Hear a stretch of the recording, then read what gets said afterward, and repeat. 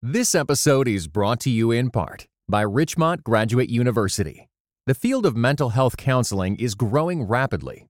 Richmont Graduate University can equip you to become a licensed professional counselor, integrating your faith into your clinical practice. Programs are offered in Atlanta, Chattanooga, and online. Apply today at richmont.edu.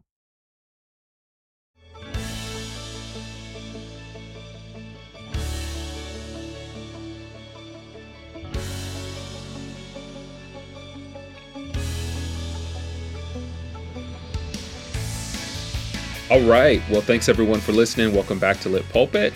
Claude here with Austin. Austin, how are you today? I'm great, Claude. How you doing? Doing well. I'm looking forward to jumping into this section of Go Tell It on the Mountain by James Baldwin. We're looking at Florence's Prayer. That's the chapter section. It's within the second section of the novel, Prayers of the Saints. And we are getting a look at Florence, and we're getting a look at Florence, who is John and Roy's aunt, Gabriel's sister. They are, if you've been following along with us, we're doing a read through this important novel, which teaches us a lot about what it means to grapple with an authentic realization of Christian faith, and Baldwin's novel as he explores that in a really legalistic storefront Pentecostal holiness church setting. And here we get Florence as the characters are in the night Terry service. Here's Florence, and she's having her come to Jesus moment.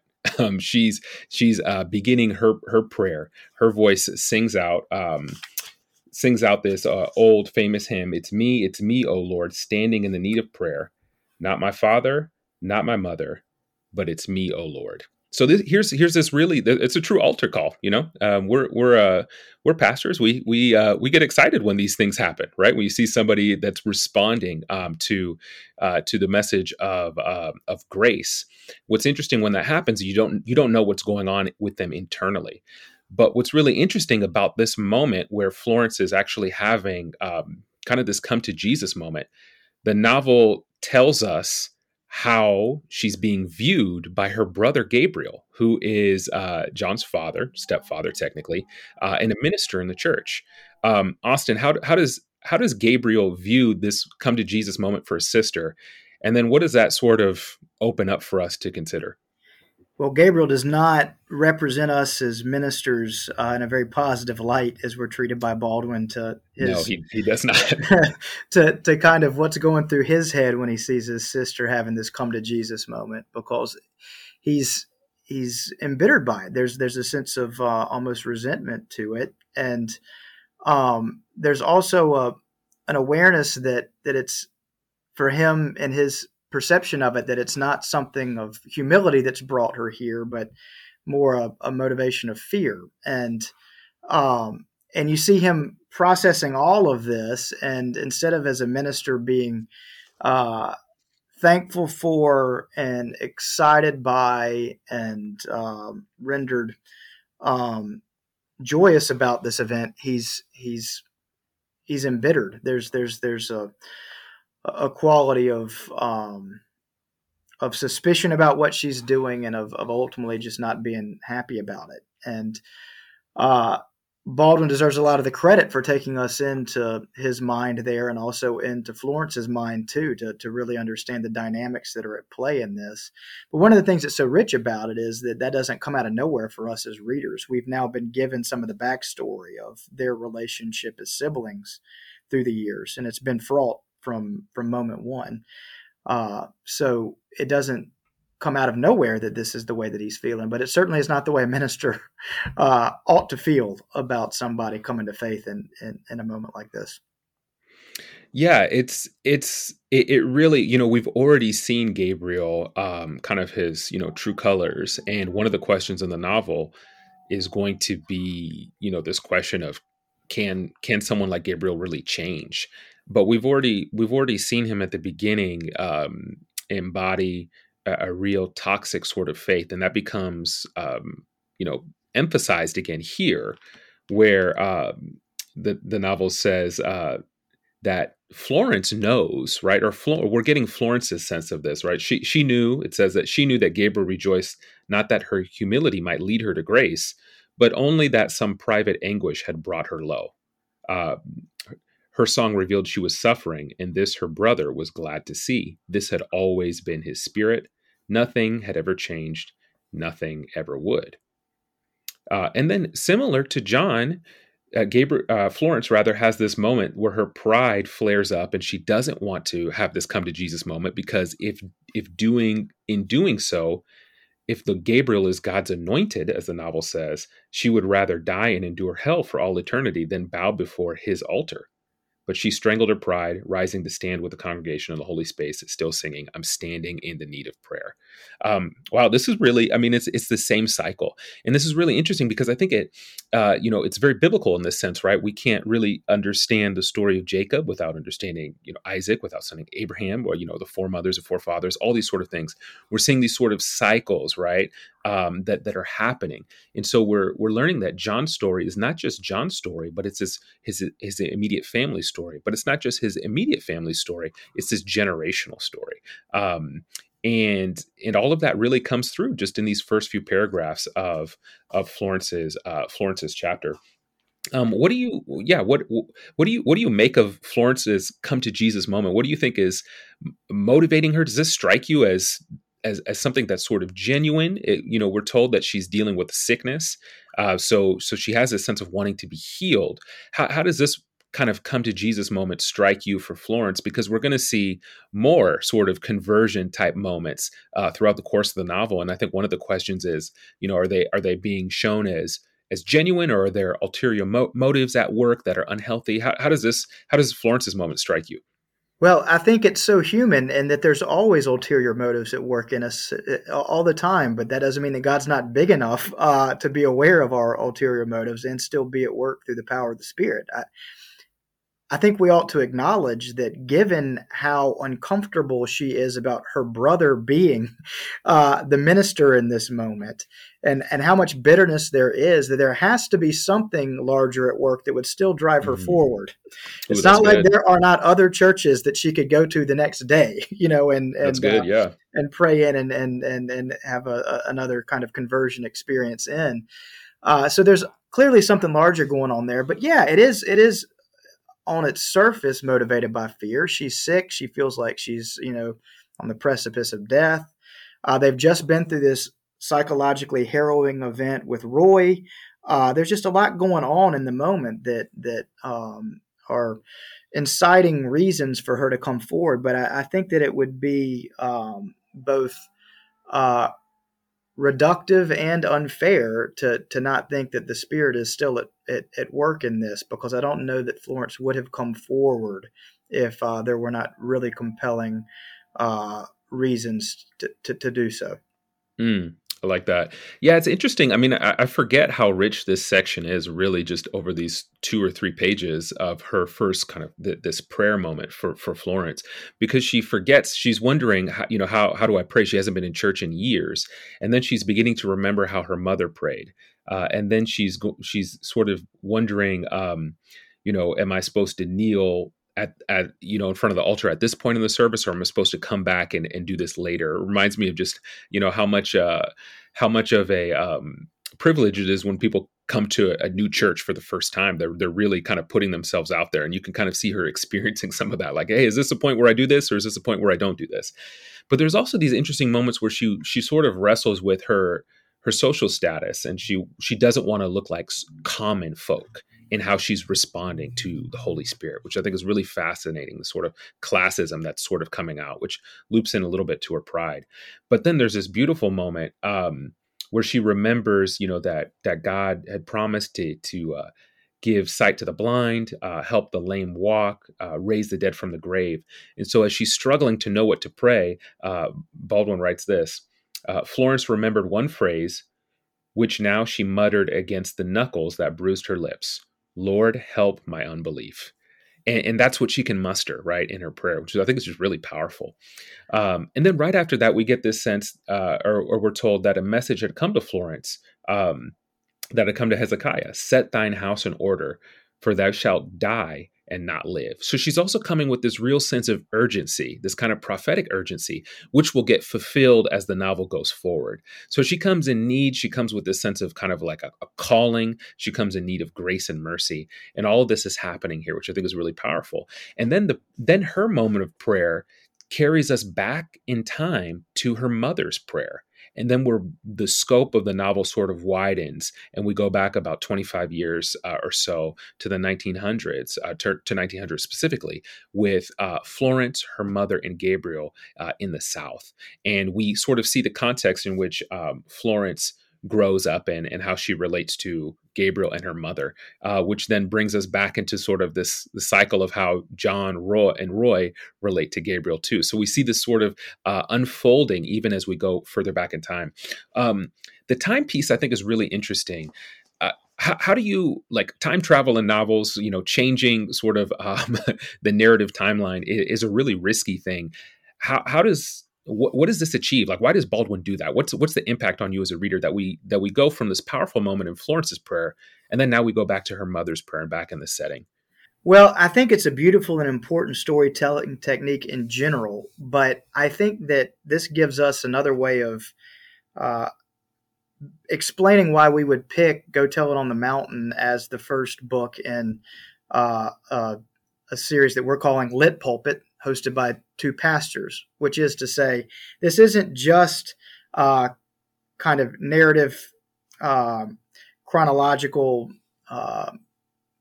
movement within a novel as it is. It's also it's captured under Baldwin's title for this section, The Prayers of the Saints.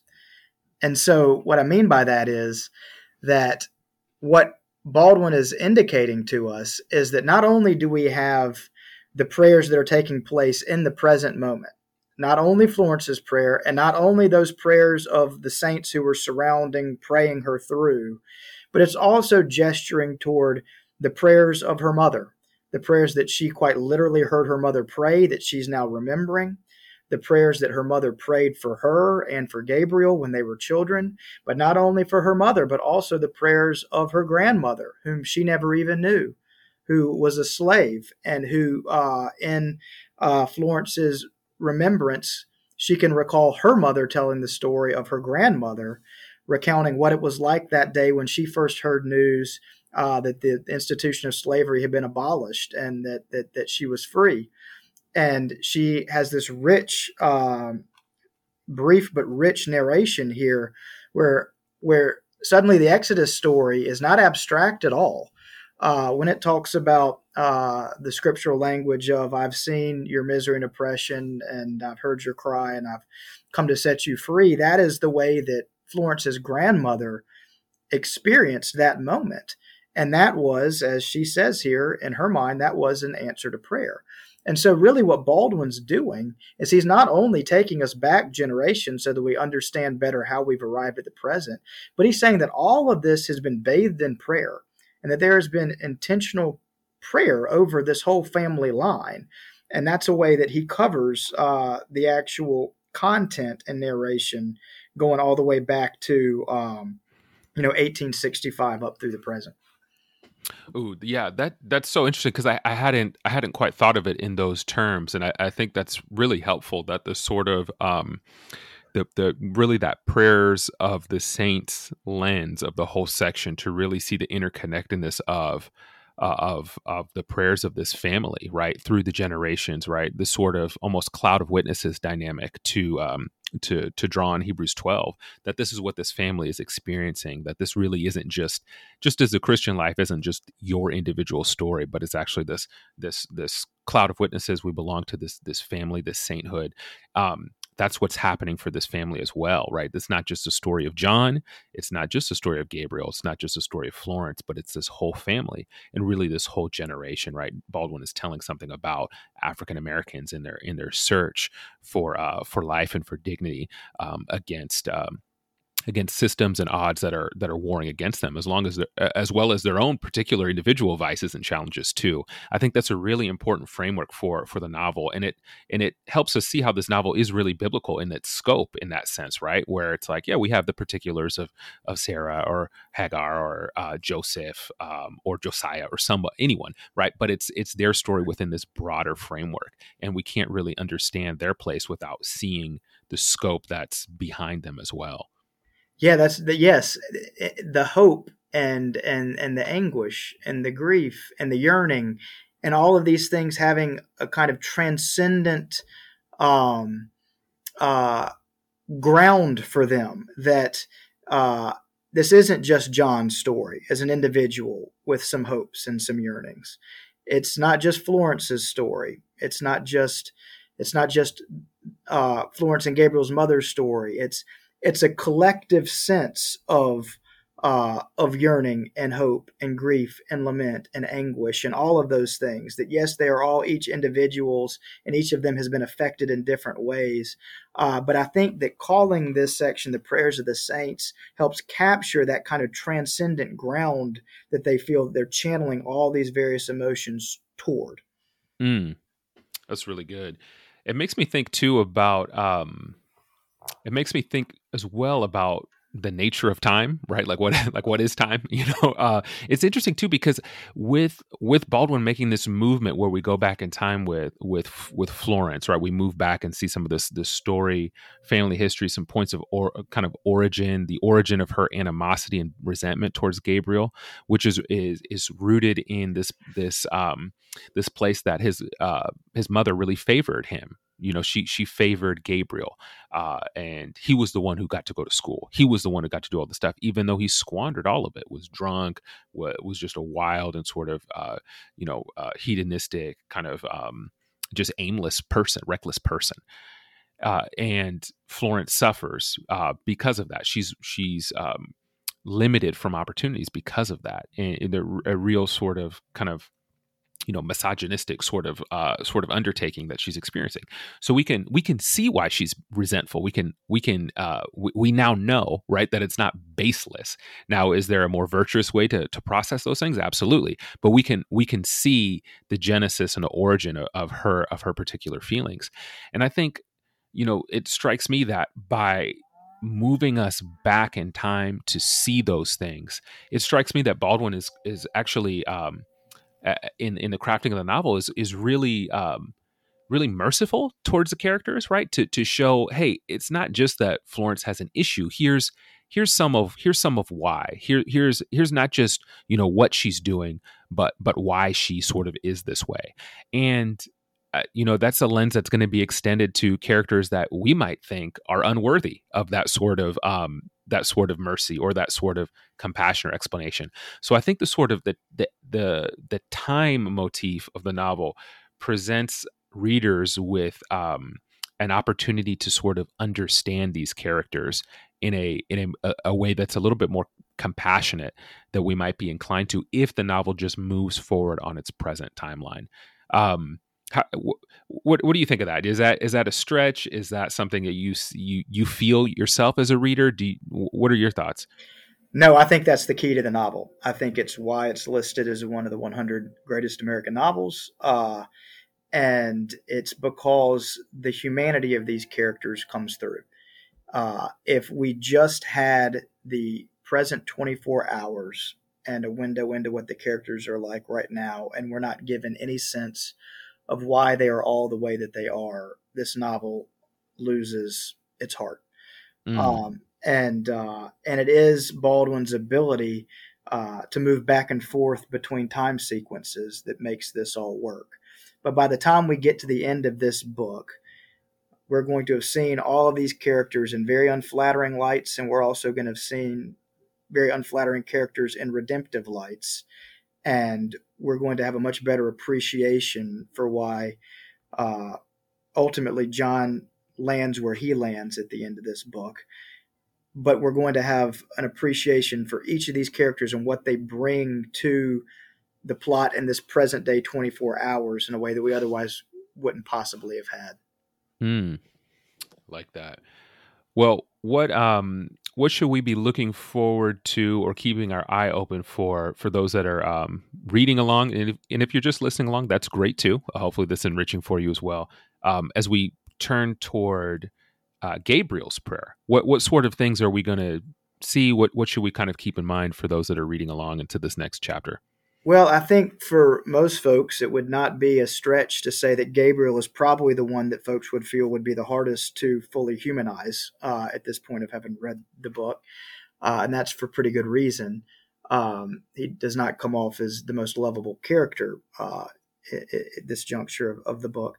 But I think, and also to kind of bring this back within the context of two pastors talking about this, it's one of the gifts of really good literature that we see this complexity and richness of humanity, because thank the good Lord above that God sees the full humanity of all of us too, because there are lots of things that I have done and things that I am prone to doing and being as a human being, that were it not for a larger kind of omniscient and merciful perspective of Creator God, to see kind of my own humanness and brokenness, that's something that I lean on and give thanks for daily. And we are through the pen of a really good writer given a glimpse into that capacity to be able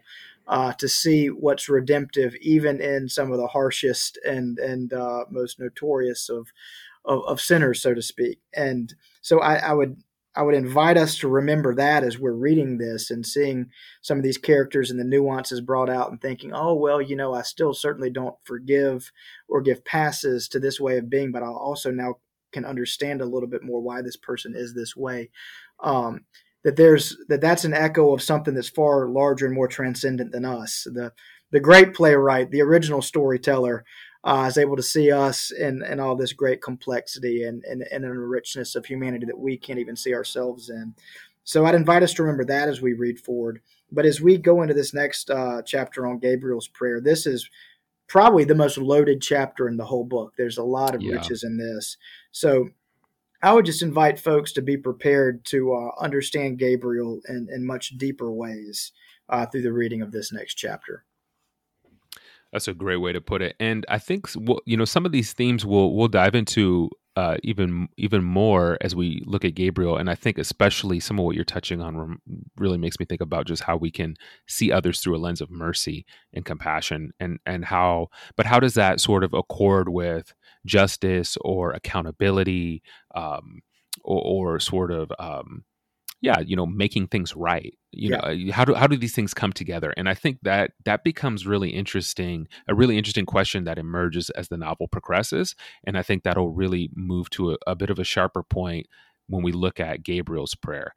But it's a challenging section. It's an important section. So I do hope folks that are reading along will jump into that. And even if you don't, tune in and listen in the discussion, I think will still be enriching for you. So we appreciate everyone that's listening. We encourage folks to hop in the Facebook group. If you have questions, drop them there. We'll respond to some of those in the upcoming episodes, and we'll continue to journey on through this really important novel. I can't wait. Looking forward to it. All right. Thanks, Austin. Thanks, everybody. We'll catch y'all next time.